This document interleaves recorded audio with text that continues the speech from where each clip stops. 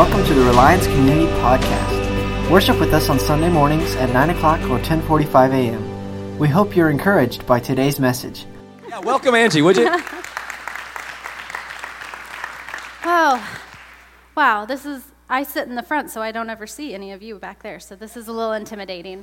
I am Angie Perkins. My husband and I have been attending Reliance for a long time. In fact, Aaron was my youth pastor growing up, which probably makes you feel really old.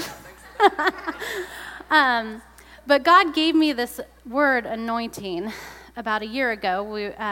In March last year, they had the citywide prayer, and God said, I want you to anoint my church. And I was like, well, that's really cool, God. I don't know what that means at all. And I told Aaron about it, and then soon after, COVID hit, and everything shut down, and I'm like, okay, well, I guess that wasn't a word from. And I grew up in a church where it into me, I want you to anoint my church. I want you to anoint my church. And I grew up in a church where we didn't really talk about anointing, it was kind of one of those things, we didn't practice anointing. It was one of those things that was just kind of thrown out there and the Holy Spirit anoint you, and it was left at that. And okay, I guess I get that. So this last year, God's been working that word, anointing, into my heart and really telling me and teaching me what that means. And I'm a teacher, I'm not a preacher, so the only way I know how to tell this to you guys is through teaching, so bear with me on that if you don't like that. But the Hebrew word for anointing is mashak, and I'm probably butchering that, but it means to smear or rub with oil. In essence, anointing is this act of placing oil on someone or something. We see this happen in Genesis 28 when Jacob has his dream about the stairway into heaven. He wakes up and he props up the pillar that he used as a pillow, and he rubs oil on it. But when the Bible references anointing, it's often more than just placing oil on something. It's also a symbol of that person or thing being set apart, being empowered. Anointing or covering, it's a covering, if you will.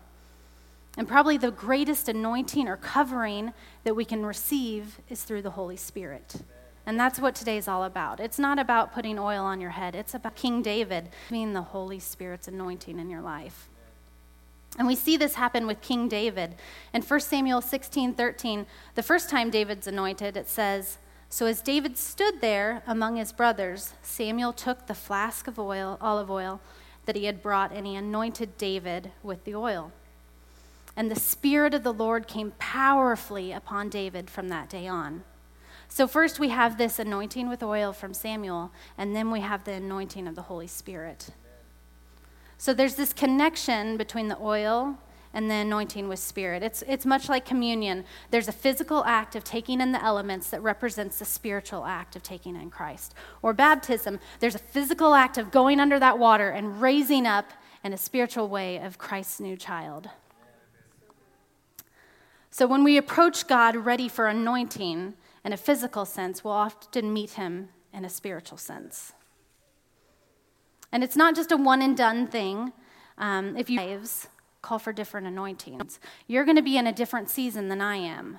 And that's okay, because God has anointing always for all of us. So, like I said, I'm a teacher, so there's some verses from the Old Testament I want us to kind of focus in on today and see if we can learn more about God's anointing.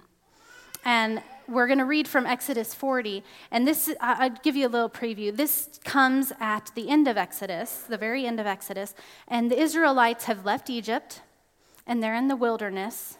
It's before they've made it to the promised land, and God says, I want you to build me a tabernacle, and I want you to do all of these things, and he goes through a long list of things that he wants Moses to do. And so when Moses has finished all of these things, God says to him in verse 12, take the anointing oil and anoint the tabernacle and all its furnishings to consecrate them and make them holy. Anoint the altar of burnt offering and its utensils to consecrate them. Then the altar will become absolutely holy. Next, anoint the wash basin and its stand to consecrate them. Present Aaron and his sons at the entrance of the tabernacle and wash them with water. Dress Aaron with his sacred garments and anoint him, consecrating him to serve me as a priest. Then present his sons and dress them in their tunics. Anoint them as you did their father, so they may also serve me as priests. With their anointing, Aaron's descendants are set apart for the priesthood forever, from generation to generation. So as I study Scripture, if I don't understand the reason for why something is in the Bible, I'll ask God. See, I understand this Scripture from a historical point of view. This is what the Israelites and Moses went through going through the desert. But I didn't understand how they related to us today. Why is it so important for me and you to know about Moses anointing the tabernacle? And I began to ask God this question, and he asked me, well, what did I tell Moses to anoint? Go back and read it again. So I read it again. And I found that there were 4 things that God said to anoint. He said, anoint the tabernacle with all of its furnishings, anoint the altar with all of its utensils, anoint the wash basin, and then anoint Aaron along with his sons. So why those 4 things? That's what we're going to look into today. Earthly dwelling place, tabernacle with its furnishings. So the tabernacle was the earthly dwelling place of God, and that's a pretty big deal. I mean, this was before the Holy Spirit was set out. This was before Jesus died and we had access to the Holy Spirit. So for God to dwell among his people, and his protection went with it. It meant that God's guidance, his blessing, and his protection went with them wherever they went.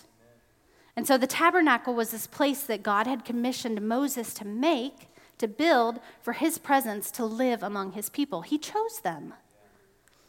And it was mobile, so that as they traveled through the wilderness and into the promised land, they could take God's dwelling place with them.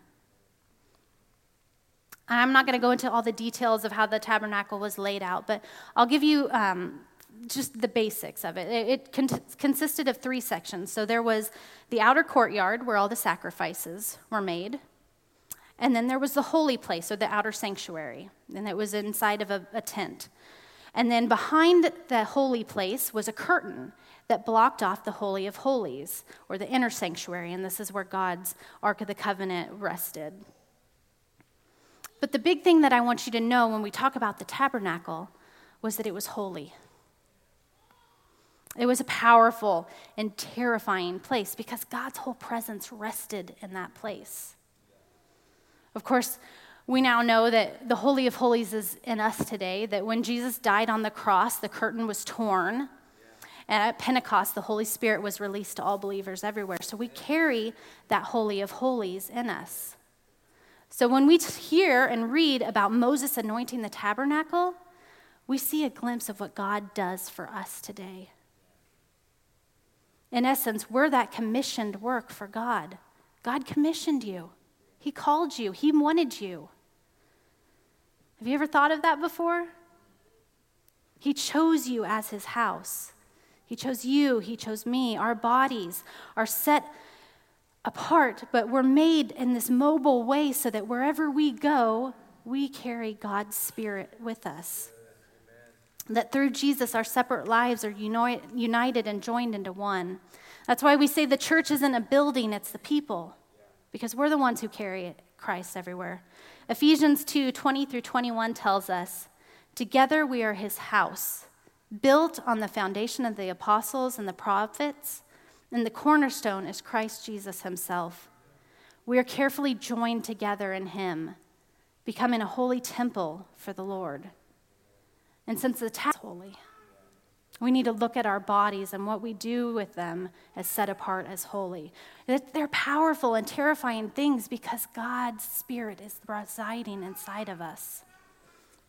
In fact, my favorite verse from the whole part of this anointing story comes at the end of it in verse 33, and it says, so at last Moses finished the work, then the cloud, God's presence, covered the tabernacle, and the glory of the Lord filled the tabernacle. God wants to fill us. He wants us to carry the glory of him inside of us. He wants to anoint us for that calling. Okay, so number 2 is he tells us to anoint the altar and its utensils. Now, the altar served this function of atoning Israel for their sins. Upon it, they would sacrifice the lives of goats and bulls, sheep, doves, those sorts of things. And then they would also do incense and liquid and grain offerings on it. And when we hear this word sacrifice, it's not a concept that we really understand in Western culture. We haven't really grown up with sacrifices. We've grown up with PETA. It's a little different. So the closest example we see when it comes to sacrifices are these cruel pagan and Wiccan practices, mutilation and decapitation of animals. This is our understanding of what sacrifices mean today. It's something baseless and cruel. But God didn't call Israel for the sheer purpose, didn't call Israel to sacrifice for the sheer purpose of killing animals. He did it as a form of justice, of grace and love. Remember, we said earlier that the tabernacle was God's dwelling place here on earth. Well, we need to understand that God, if he was going to live among us, he couldn't be corrupted by sin, especially in his tabernacle. God's disgusted by sin. Sin is the culmination of everything that God is not. So he set about a way for Israel to atone for those sins. What we see as this gruesome act of sacrifice, Israel saw for the consequences of their sin. And let me explain how this happened. Every time they would sacrifice an animal, the person who was asking for that atonement would have to lay their hand on that animal's head and watch them be killed in front of them. It wasn't something that was desired by any means. It was a reminder of the weight of what they were doing. Sacrifices were a way of providing compensation and a ransom for their lives. It wasn't perfect, but it covered that sin. And it gave them a way of repentance and purification. You know, sin will always beget more sin. And so sacrifices kind of tried to put an end to that. It tried to cut that cycle off from happening. So how does this relate to us today? Well, we all know that Jesus gave his life as our ultimate sacrifice. Hebrews 10, starting in verse 1, says, "The old system under the law of Moses was only a shadow, a dim preview of the good things to come, not the good things themselves. The sacrifices under that system were repeated again and again, year after year, but they were never able to provide perfect cleansing. For the worshipers would have worship. If they could have provided perfect cleansing, the sacrifices would have stopped, for the worshipers would have been purified once for all time, and their feelings of guilt would have disappeared. But instead, those sacrifices actually reminded them of their sins year after year. For it's not possible for the blood of bulls and goats to take away sin." And then jumping to verse 12. "But our high priest offered himself to God as a single sacrifice for sin, good for all time." And then verse 14. "For by that one offering, he forever made perfect those who are being made holy." When God says anoint the altar, it represents our salvation story. It is the justification Jesus made for us, that we are purified, that we're cleansed and made holy because of Christ. It gives us an opportunity to go into that holy place and worship God. Jesus' blood covers us. But also when we talk about the altar, what it also represents is the things we lay down for God, the good things and the bad things. You know, our time, our energies and efforts, the gifts and giftings that God has given us, those things that we lay down. But also the bad things like our sin and our habits that keep us from God. Anything that we lay down as a sacrifice to God, God wants to anoint that ability in our lives. Romans 12:1 tells us, "And so, dear brothers and sisters, I plead with you to give your bodies to God because of all he has done for you. Let them be a living and holy sacrifice, the kind he will find acceptable. This is truly the way to worship him." Our bodies represent the living and holy sacrifice that Jesus made, and God wants to anoint that in us. All right, the third thing God tells us, tells Moses to anoint is the wash basin. And out of all of the things that God says to anoint, this was kind of the one that I knew the least about. I just figured, is this where they wash their dirty dishes? I don't know what that means. But God has a lot to say about the wash basin. Now, the wash basin or laver was this large bronze dish that was placed between the altar and the curtain of the inner Holy of Holies. And it was filled with water that the priests would go to the altar, or any time that they went to the tent, God said, you need to wash your hands and your feet in this basin. They had to cleanse themselves. And there's something really cool when we look at the wash basin. In Exodus 38:8, we're told that the basin was made from mirrors that were donated by the women who served at the entrance of the tabernacle. Isn't that neat? They were made out of mirrors. And they didn't have mirrors back then like we do with glass and lead. All of their mirrors were made out of bronze. And so they would hammer out bronze and polish it smooth until they were reflective. So the implication here is that this basin was reflective. And so every time the priest would go up to it, they would see themselves in it. They would see the blood that was splattered all over their white garments from the sacrifices they made. And it served as this humble way of reminding them of the important weight they carried for Israel. So how can we relate to this wash basin? Number one, it represents our daily pursuit of Christ. It's a place of self-reflection. Wants to do with the wash basin. Our prayer when we study God's word. This is what God wants to do with the wash basin. 2 Corinthians 3:18 says, so all of us who have had that veil removed can see and reflect the glory of the Lord. And the Lord, who is the Spirit, makes us more and more like him as we are changed into his glorious image. As we behold him, we become more and more like him. We hand over our guilt, our sin, comparisons, condemnation, pride, everything that reflects back to us in the mirror, and he gives us freedom. Kate Battistelli has this really cool quote, and it says, it's a holy handoff, a sacred substitution. We give him sin, and he gives sanctification. Our repentance ushers his forgiveness. So number two, the wash basin symbolizes our job as God's hands and feet. Remember, that's the two things that God said to wash in the basin were our hands and feet. And as Christ's hands and feet, we need to wash ourselves and cleanse ourselves for the work that he has ahead of us. Number three, it reminds us of the blood that covers us. We're not covered with goat. And number four, it represents the living, and it sanctifies us for all time. And number four, it represents the living water that we carry in us. Our baptism, the new life, the word of God that's bubbling up inside of us. That life and water that God talks about, or Jesus talks about to the woman at the well, the living water, that's what's represented in the wash basin. So God wants to anoint those in us. He wants to anoint that quiet time, that reflection, the cleansing, the new life that he has in you. And lastly, God says, I want you to anoint Aaron and his sons.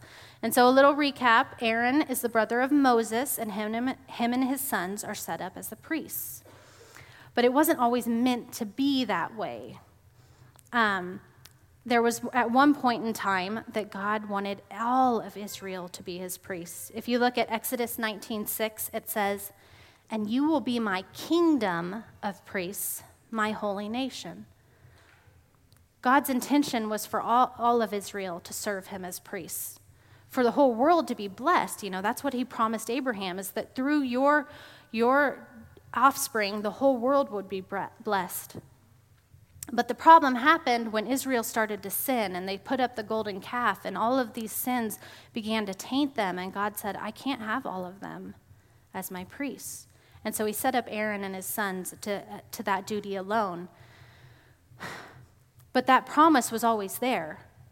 God always wanted that kingdom of priests. And so when Jesus died on the cross, we became that royal priesthood. We got to see the fruition of what that meant 1 Peter 2:5 tells us, what's more, you are his holy priests.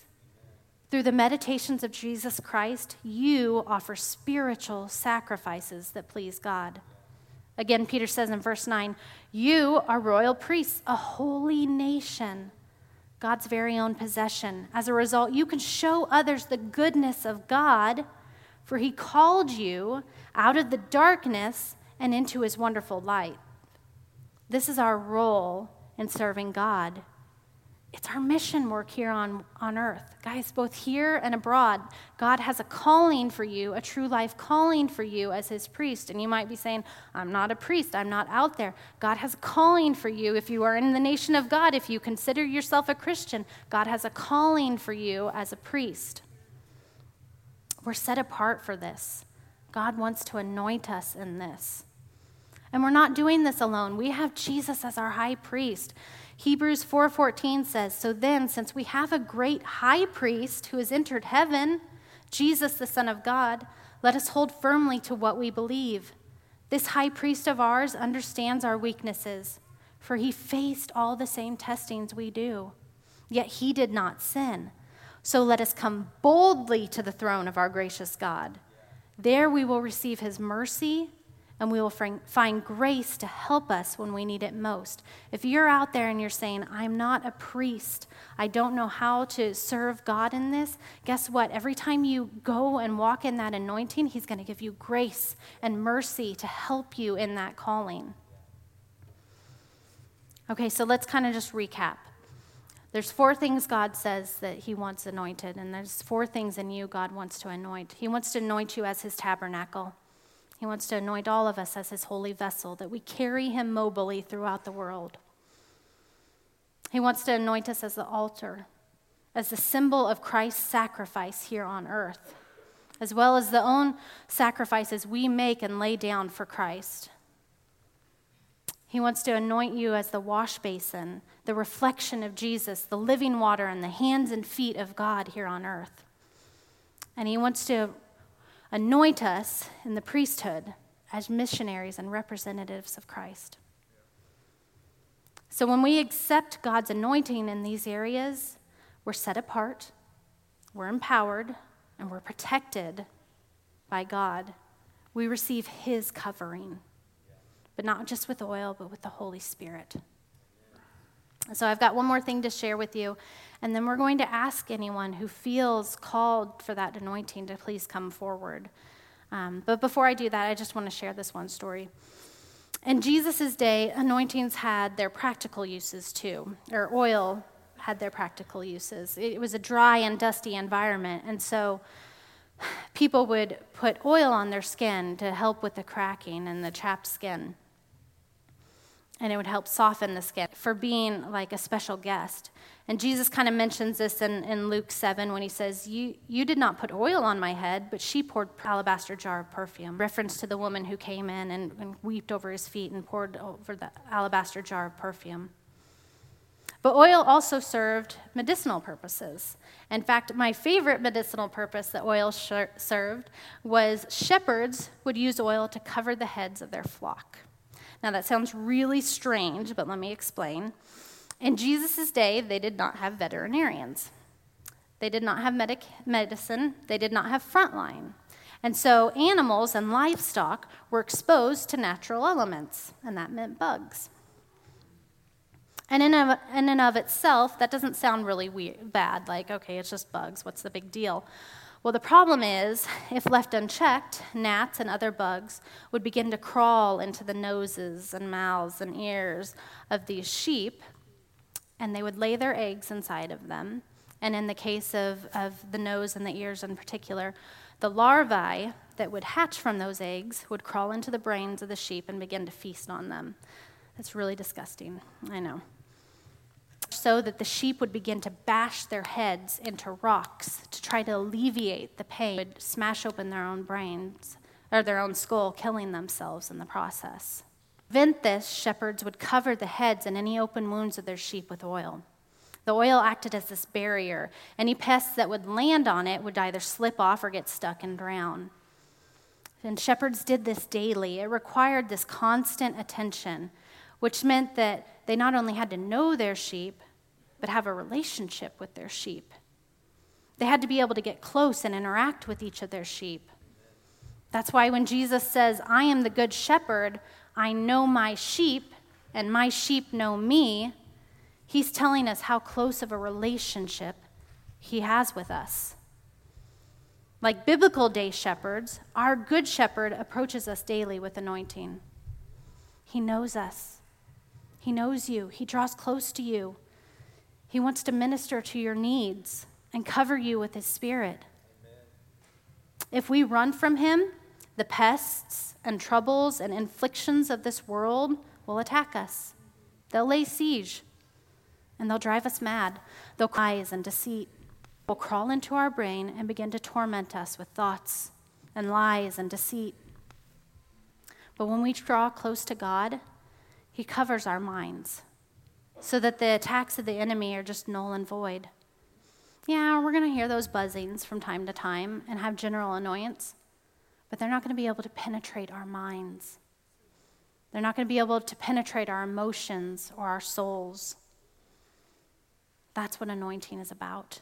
It's about following God, approaching him, trusting him to lead us, being set apart as his people, as his dwelling place, his flock. It's about drawing close to God for protection, comfort, strength, peace, and unfailing love. That's why we anoint, to see the manifestation of the Holy Spirit in our lives, to have God's covering as we go about as his dwelling place. So today we're going to invite you to partake in that anointing. We're going to invite you to come forward and receive physical anointing in anticipation of spiritual anointing. You know, maybe it's for direction. Maybe you just don't know where you're going right now. Maybe you need anointing in your, or perhaps you want anointing over your, it's the only one who can save that right now. Or perhaps you want anointing over your work. It can be for any number of things God's calling you forward towards. Maybe it's for healing. James 5:14 says, are any of you sick? You should call the elders of the church to come and pray over you, anointing you with oil in the name of the Lord. And for anyone who's out there and just not comfortable doing this yet, maybe you need a social distance still, you can absolutely do all of this at home. Nothing we do here is restricted to this building. But I do want to say this, before you come forward, or before you practice this at home, make sure you're coming forward with a ready heart. Matthew 10:16 says, behold, I am sending you out as sheep, where Jesus is sheep, guys, in the midst of the wolves. So be as wise as serpents and innocent as doves. That means we need to be prudent and mindful of not only what we are asking God to do, but the cost of doing so. Just like Aaron said, you know, the church in China, we need to be mindful of what we're asking God to do here. Like shrewd snakes, if you have any sin that you, and we have to be innocent like doves, meaning if you have any sin that you need to ask forgiveness for, we should do that first before we come forward. The Holy Spirit lives otherwise, and unable to manifest itself in our lives otherwise. So we need to be constantly mindful of what we're asking God to do and innocent of living in sin. In those conditions, the Holy Spirit's going to be able to thrive in your life. And listen, if you're out there and you're still like, I don't know if it's for me, I'm not sure if I'm ready for that, or I'm not sure if God's calling me to that, I just want to leave you with these words from Erwin McManus. He says, it's easier to guide a wild stallion than a dead horse. Listen, God's going to be able to tame you. He's going to be able to take all of those wild things in you and bring it into order. But if you're a dead horse, you're just a dead horse. You're not going to do anything.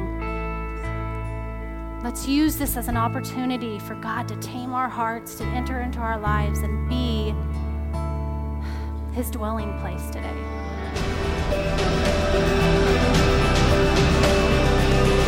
Thanks for listening today. If you want to find out how to get involved, go to alliancecommunity.org.